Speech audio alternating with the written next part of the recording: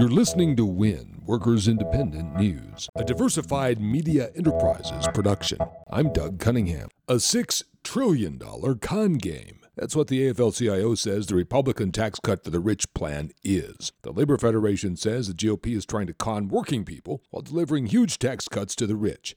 AFL-CIO President Rich Trumka says the con works like this. First comes the promise that big tax giveaways to the rich will help us. Then that these tax cuts will somehow pay for themselves because the economy will magically boom forever. Then we'll be told that it didn't work out so well to slash government revenues so deeply so there's no choice but to cut programs working people depend on, like Medicaid, Medicare, Social Security, education, and infrastructure. Trumka says there always seems to be enough money for the millionaires and corporations, but never enough for us. General Electric is transferring locomotive manufacturing work from a union plant in Erie, Pennsylvania, to a non-union Texas plant.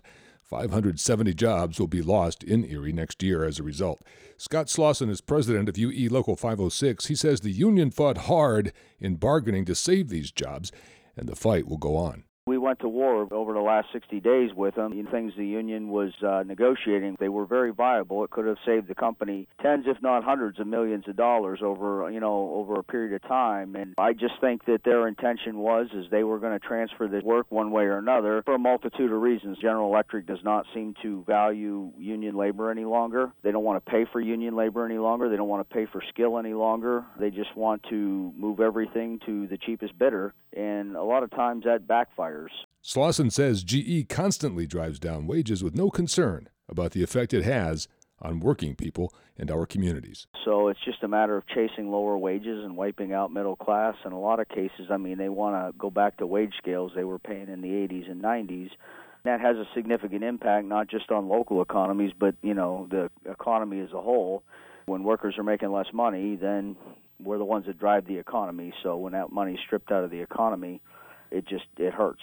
This is not unique. General Electric does this all the time. They go around to all their different plants. They try to get concessions out of their workers.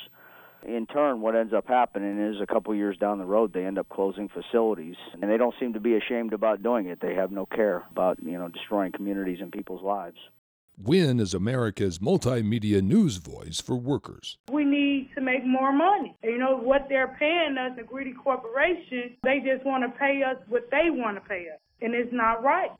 We are sick of an economy and a democracy that are rigged against us. Support WIN's worker news mission at workersindependentnews.com.